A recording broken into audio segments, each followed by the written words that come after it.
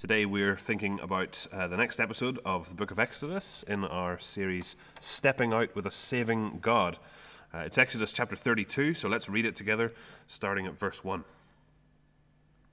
When the people saw that Moses was so long in coming down from the mountain, they gathered round Aaron and said, "Come, make us gods who will go before us. As for this fellow Moses, who brought us up out of Egypt, we don't know what has happened to him." Aaron answered them, "Take off the gold earrings that your wives, your sons, and your daughters are wearing, and bring them to me."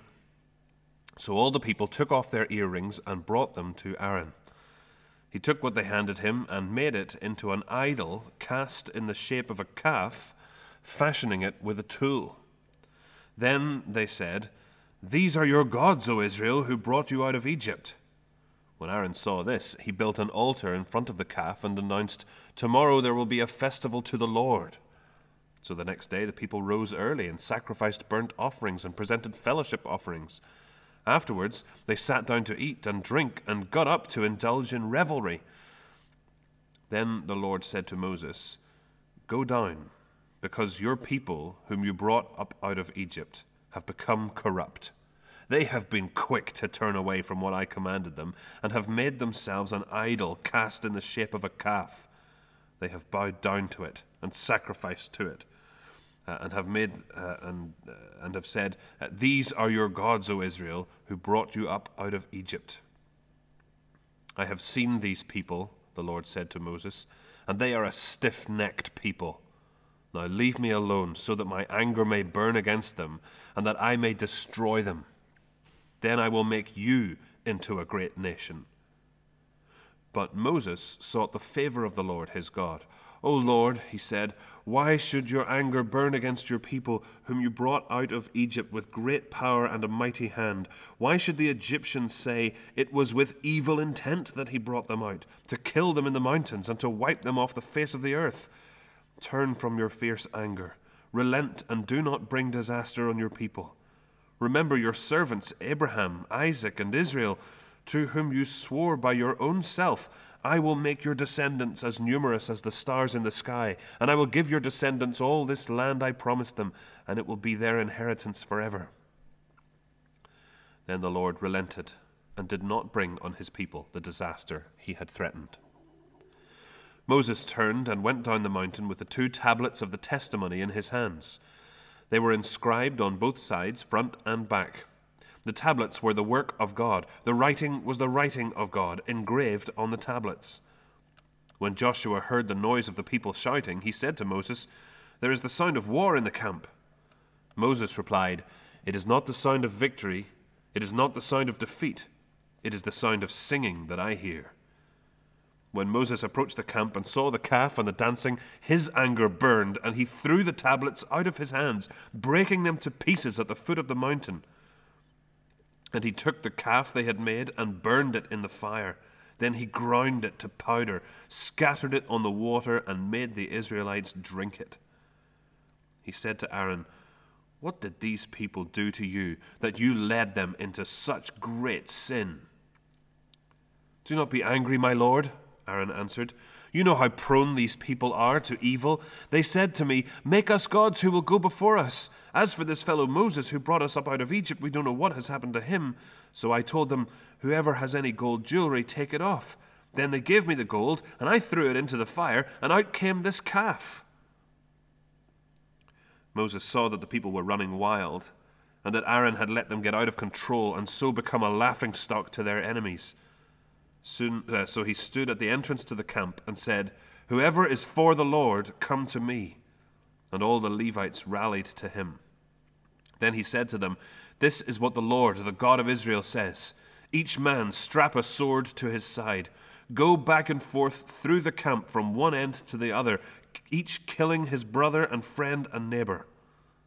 The Levites did as Moses commanded, and that day about 3,000 of the people died. Then Moses said, "You have been set apart to the Lord today, for you were against your own sons and brothers, and he has blessed you this day." The next day Moses said to the people, "You have committed a great sin. But now I will go up to the Lord. Perhaps I can make atonement for your sin." So Moses went back to the Lord and said, "Oh, what a great sin these people have committed. They have made themselves gods of gold. But now please forgive their sin. But if not, then blot me out of the book you have written." The Lord said to Moses, "Whoever has sinned against me, I will blot out of my book. Now go, lead the people to the place I spoke of, and my angel will go before you. However, when the time comes for me to punish, I will punish them for their sin." And the Lord struck the people with a plague because of what they did with the calf Aaron had made. This is God's word, and we're talking today about provoking God. Provoking God. 42-year-old Ron Wayne was one of the three original founders of Apple in 1976. Maybe you're even watching this on an Apple product, an iPhone or what have you. Ron drew up the partnership agreement between himself and co-founders, the 25-year-old Steve Wozniak and 21-year-old Steve Jobs. Ron designed their first logo, and he wrote the manual for their first computer. But working relationships were not easy. He described Steve Jobs as awkward and manipulative, saying, "If you had your choice between Steve Jobs and an ice cube, you would nestle up to the ice cube for warmth." It was essentially his way or the highway in many of his business decisions. And so not even 2 weeks after they founded the company, Ron Wayne relinquished his 10% stock share of Apple for just $800. Now, had he retained his company shares, his 10%, they would be worth nearly $100 billion today. Or apparently, they would have been last year. I don't know how Apple shares are doing this year. It's a funny year for markets, isn't it? And now, for the record, Ron Wayne doesn't actually regret the decision, and I dare say that in 1976, if not even still today, $800 was worth getting back. And even though he doesn't regret it, it's obviously the kind of story that does the rounds every few years with headlines like "World's Unluckiest Man" or "Worst Possible Swap Deal." World's Unluckiest Man or Worst Possible Swap Deal. But as far as swaps go, this isn't even close to the worst. We're looking at a swap today that is without doubt a disastrous exchange, the worst possible swap. And it's not just bad luck either. The people of Israel were not unlucky, as you might be if you sold shares in a company that went on to do very well. This wasn't bad luck, it was an outrageous betrayal. And that's where we start today. Sin is utter, outrageous madness. Sin is utter, outrageous madness. So what's going on? God is meeting with his people at Mount Sinai, giving them his law, making great promises to them, and covenanting with them, binding to them in something not unlike a marriage commitment. The people have promised to do all that God has said, and their leader Moses has gone up to the summit of Mount Sinai to receive further instructions from God. And we noted at the end of chapter 24, a couple of weeks ago, that he was up there in the cloud of God's presence for 40 days and nights. Now, last week, we saw what those instructions were that he received, blueprints and plans for building a tent in which God would live among his people, present with them. They were instructions for a mobile, transportable temple and a system of worship for honoring and approaching and living with this great God who has saved them out of oppression and slavery and insignificance and death in Egypt. And we saw last week lots of echoes of the Garden of Eden in that tabernacle tent. Echoes of the time before sin, before human rebellion against God, when God and mankind could live together in peace and unity. This tabernacle was a step back in the direction of that lost intimacy. And this week we see that while Moses was atop the mountain learning how that paradise could be partly restored, the rest of the people of Israel were at the bottom of the mountain, shattering that peace all over again. Israel was to be a new humanity, a fresh start, but the old human nature still lurked in the new. Israel follows Adam. Israel rebels and falls. So what happens? Look at chapter 32, verse 1. When the people saw that Moses was so long coming down from the mountain, they gathered round Aaron and said, "Come, make us gods who will go before us. As for this chap Moses, we don't know what's happened to him." Now, where do we even begin with this? Moses was so long coming down. 40 days, minus the amount of time it took to do what they did in this chapter. Let's call it 5 weeks. What's that, 35 days? 5 weeks. It's not that long, is it? In fact, here's God's take in verse 8. They have been quick to turn away from what I commanded them. And what do the people want? Well, I guess they want to get going. And they want gods to go before them. But these are the people whose God did go before them on the way out of Egypt in a pillar of cloud and fire a cloud by day and fire by night, whose God parted the sea before them so that they walked through on dry ground, whose God promised in chapter 23 to send his angel before them all the way to their new home, whose God is even now before them in the cloud on Mount Sinai.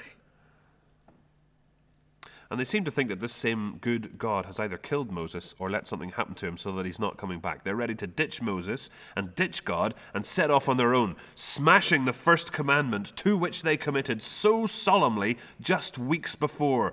"I am the Lord your God who brought you out of Egypt, out of the land of slavery. You shall have no other gods before me." And now Aaron, Moses' brother, who's been with him through all of this and has seen and taken part in everything, every miracle, every wonder, he's obviously concerned. So he tries a compromise. Verse 2. Aaron answered them, "Take off the gold earrings that your wives, your sons, and your daughters are wearing, and bring them to me." So all the people took off their earrings and brought them to Aaron. He took what they handed him and made it into an idol cast in the shape of a calf, fashioning it with a tool. And then they, the people, said, "These are your gods, O Israel, who brought you out of Egypt." Maybe Aaron's a bit concerned about that. So he says, when Aaron saw this, he built an altar in front of the calf and announced, "Tomorrow there'll be a festival to the Lord." Now, Aaron doesn't want the people to replace God. That would be pretty serious. Instead, he settles for them reducing God, reimagining God. In other words, Aaron says, "Hey, don't break the first commandment. Let's just break the second one." It says, "You shall not make for yourself an idol in the form of anything in heaven above or on the earth beneath or in the waters below. You shall not bow down to them or worship them, for I, the Lord your God, am a jealous God." And rightly so. What a pathetic nonsense this is.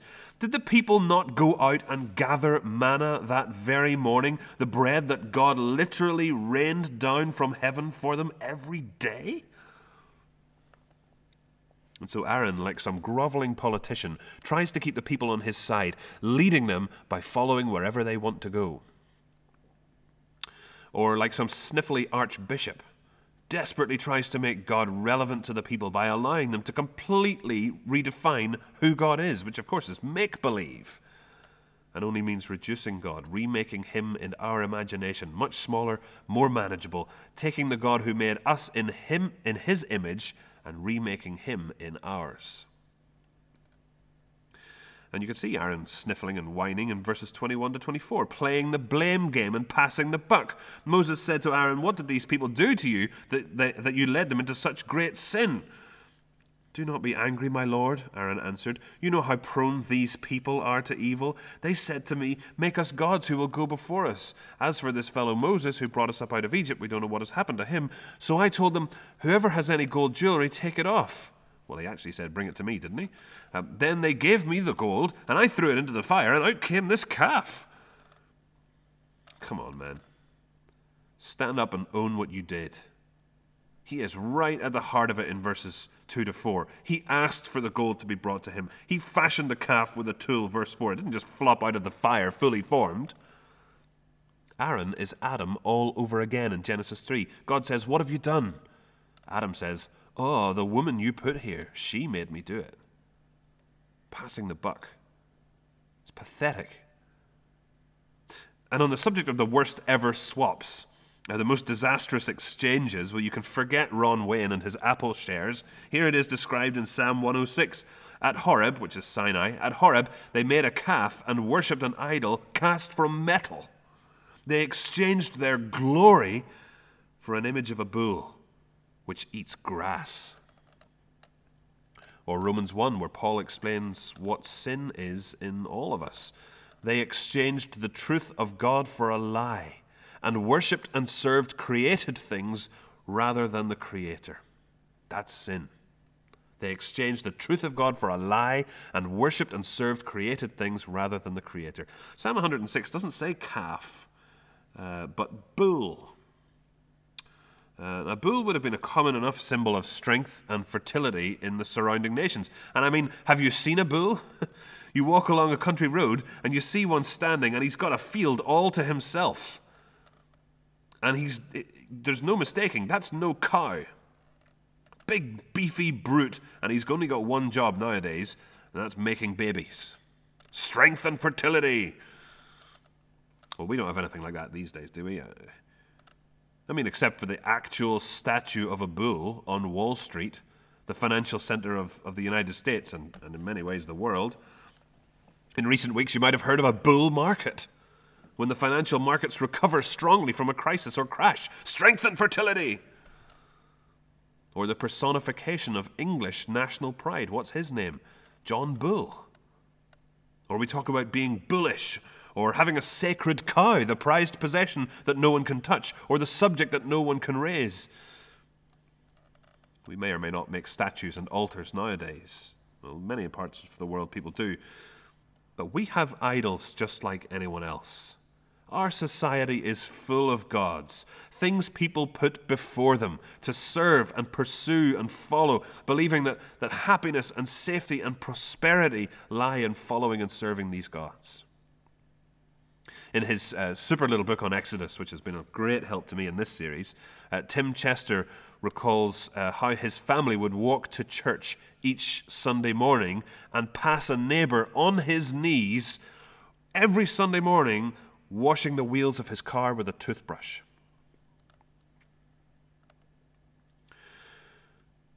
But Exodus 32 isn't about people out there, it's about God's own people. This is the church of that day. What are our idols? Like Israel, are we desperate to take God's gifts without God himself? Would we rather have Santa Claus just leave the gifts under the tree and be on your way? Do we want God's forgiveness while we don't want to obey his will? Do we want to pick and choose what we accept and believe about him, reimagining and reducing him till he suits us, trimming off the bits that we don't like? I like to think of God like this, or I don't think God would be against that. Are we like Aaron, so desperate to stay relevant that we compromise until our message for the world is just a bad joke, just a laughingstock, verse 25? The tragedy of this idolatry in God's people is that it's a betrayal. It's adultery. The people have bound themselves to God in a covenant relationship like marriage, and they're already cheating with someone else. Imagine coming home from honeymoon and a few weeks later you catch your spouse blatantly cheating on you. It's disgusting, and it's devastating, and it's disastrous. Sin is outrageous madness. Is that how we see lingering sin in our lives? The echoes of Adam lurking alongside our new nature in Christ. The Bible talks about killing sin so that it doesn't kill us. It's a sharp, stark warning. Look in the mirror of Exodus 32 today. Look long and look hard. See the warning. See the danger. See the deadliness of the outrageous madness that is sin.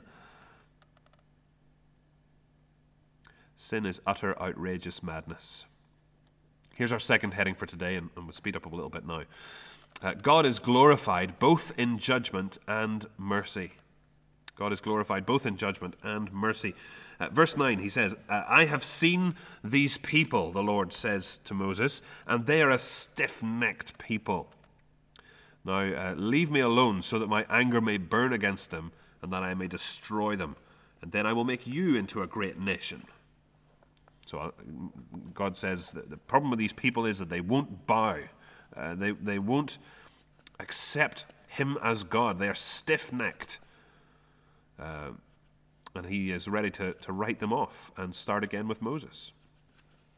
In further echoes of the creation chapters of Genesis, actually, God sees this evil and threatens to start all over again, just like he did with Noah after the flood and with Abraham after Babel. He threatens to decreate what has decayed and recreate from what remains.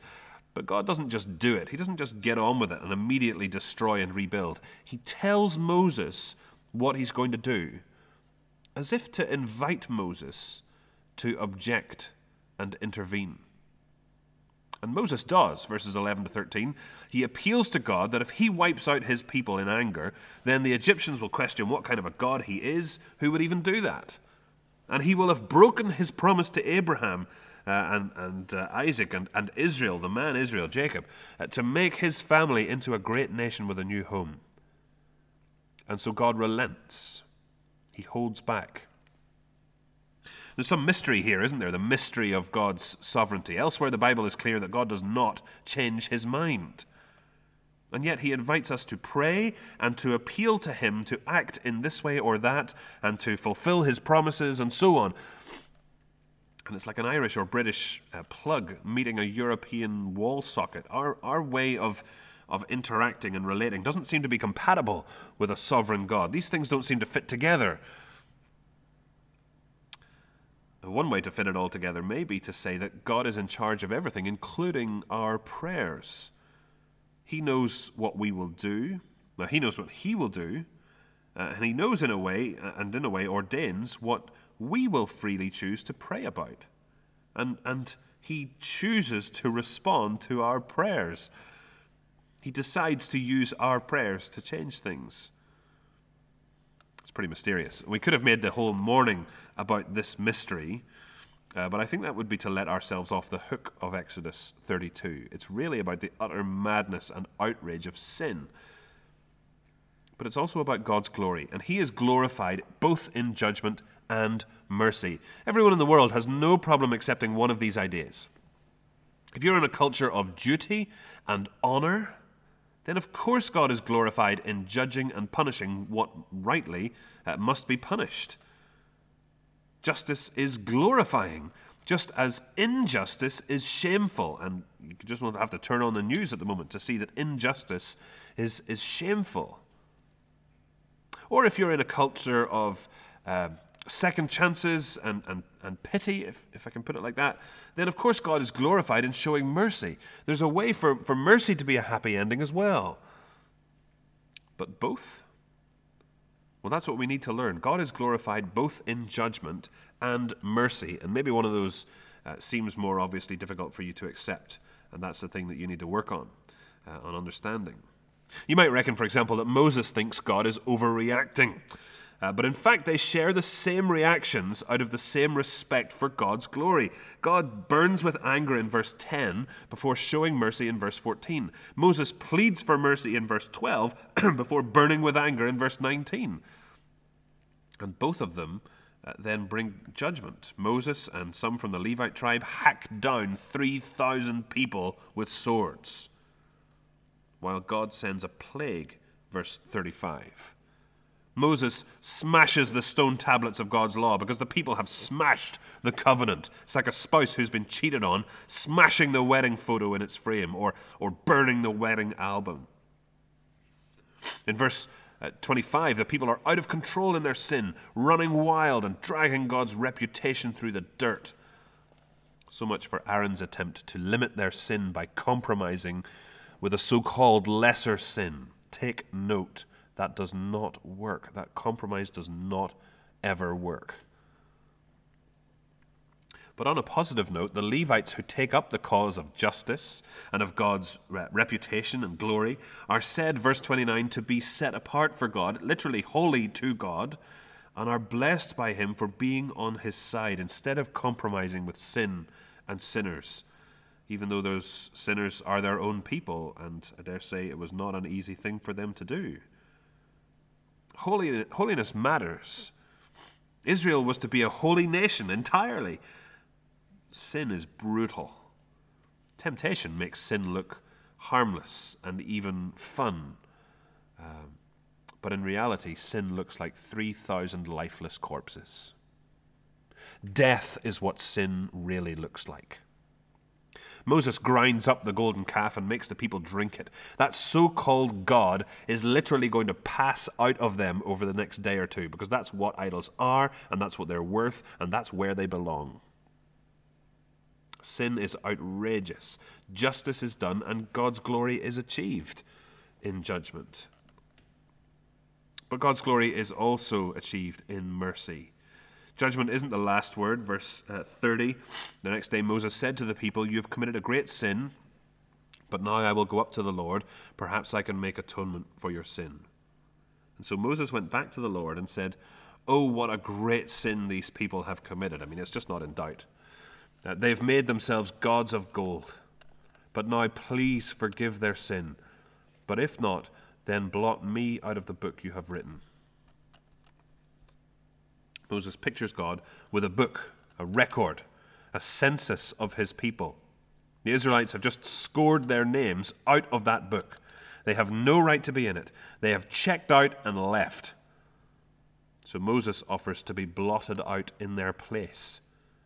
Just like Paul does, actually, for the Jews who reject Jesus in Romans 9.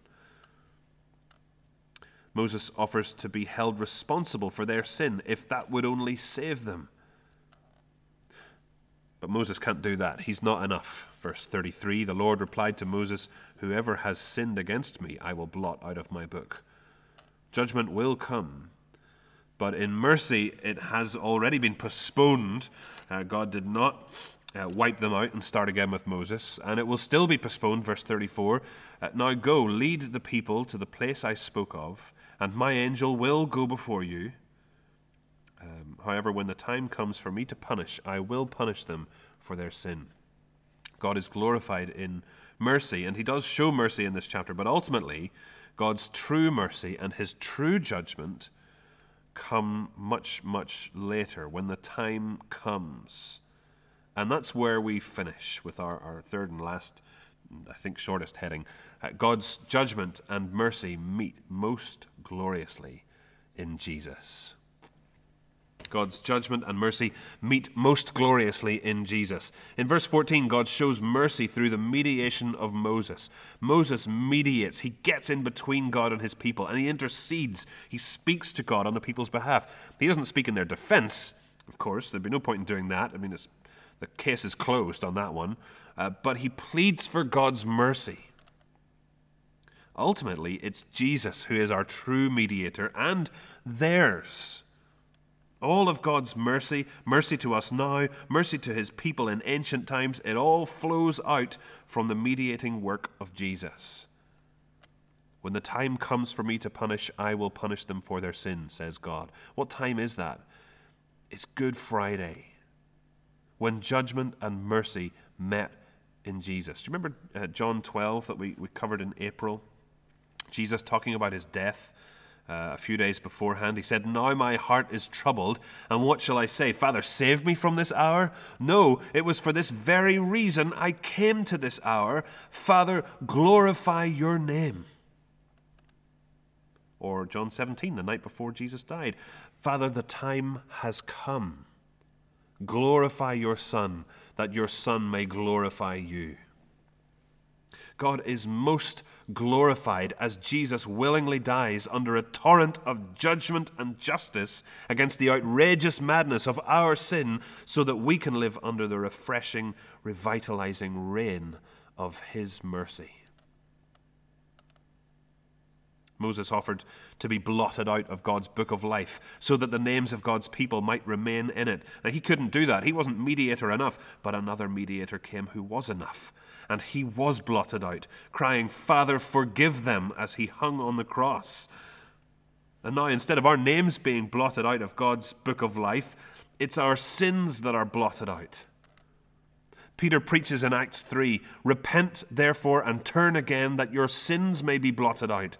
And so Jesus says to his people in Revelation 3 that whoever turns to him, I will never blot out his name from the book of life, but will acknowledge his name before my Father and his angels. John's vision in Revelation 19 includes these verses from verse 11. Then I saw a great white throne and him who was seated on it. Earth and sky fled from his presence, and there was no place for them. And I saw the dead, great and small, standing before the throne, and books were opened. Another book was opened, which is the book of life. The dead were judged according to what they had done, as recorded in the books. God has two types of record on file: sins and names. And either your sins are in one book, waiting to be opened, or your name is in the other book. If you haven't turned to trust and follow Jesus, then your record is waiting for you. It's getting longer by the day. God is incredibly patient, postponing, but judgment is inevitable. Won't you look for that mercy in Jesus? There's no need to face him like that. Ask him for mercy, for forgiveness. Turn away from the utter madness of sin and come back to him, to the God who is like no other. And if you are his in Christ, then your record in those books is written not under your name, but under Jesus' name. Everything you've done that would see you rightly blotted out has been marked down to Jesus. And your name has been transferred to the other book, to the book of life. And Jesus himself will one day open that book, and Revelation 3 says, I will acknowledge your name before my Father and his angels. God's judgment and mercy meet most gloriously in Jesus. He is the kind of God we have, a glorious God of justice and mercy. What other God could we possibly want? As we finish, it's not for us to take up swords and hack down sinners. Not out there in the world, and not even in the church either. But God's word is a sword by which we are to cut down our own sin, that lurking, lingering echo of the old me. We must not settle with sin or compromise with it. Sin is not harmless. It is like rot and decay and death. It's like cheating on your spouse just weeks after the wedding. And sadly, we're not free of sin yet. Sin is still with us. But in Jesus, we are already and irreversibly holy to the Lord, set apart for him, safe with him, forgiven by him because of Jesus, where justice and mercy met most gloriously once and for all. And with that in mind, let's pray. Father, what a disastrous swap. What an awful exchange sin is, to betray you and to turn to absolute dross as if it was better. Father, what can we say but that we are so sorry? Sorry most of all for the times when we go back to sin even as your people, already saved, already loved, already forgiven. Father, help us not to compromise with sin in our lives as individuals, nor as families of your people in our local churches, but to call it out and cut it out. But even so, Father, we thank you that we are holy. We are set apart for you, not because of our efforts against our sin, but because Jesus suffered and died for all of it at the cross. He carried our sin and was blotted out along with it, so that our names might be written indelibly in his book of life, one day to be read to you by him. Father, what a Savior he is. We thank you for him. We ask that you'd help us to look more and more to him as he leads us home for his glory and for our good. In his name, amen.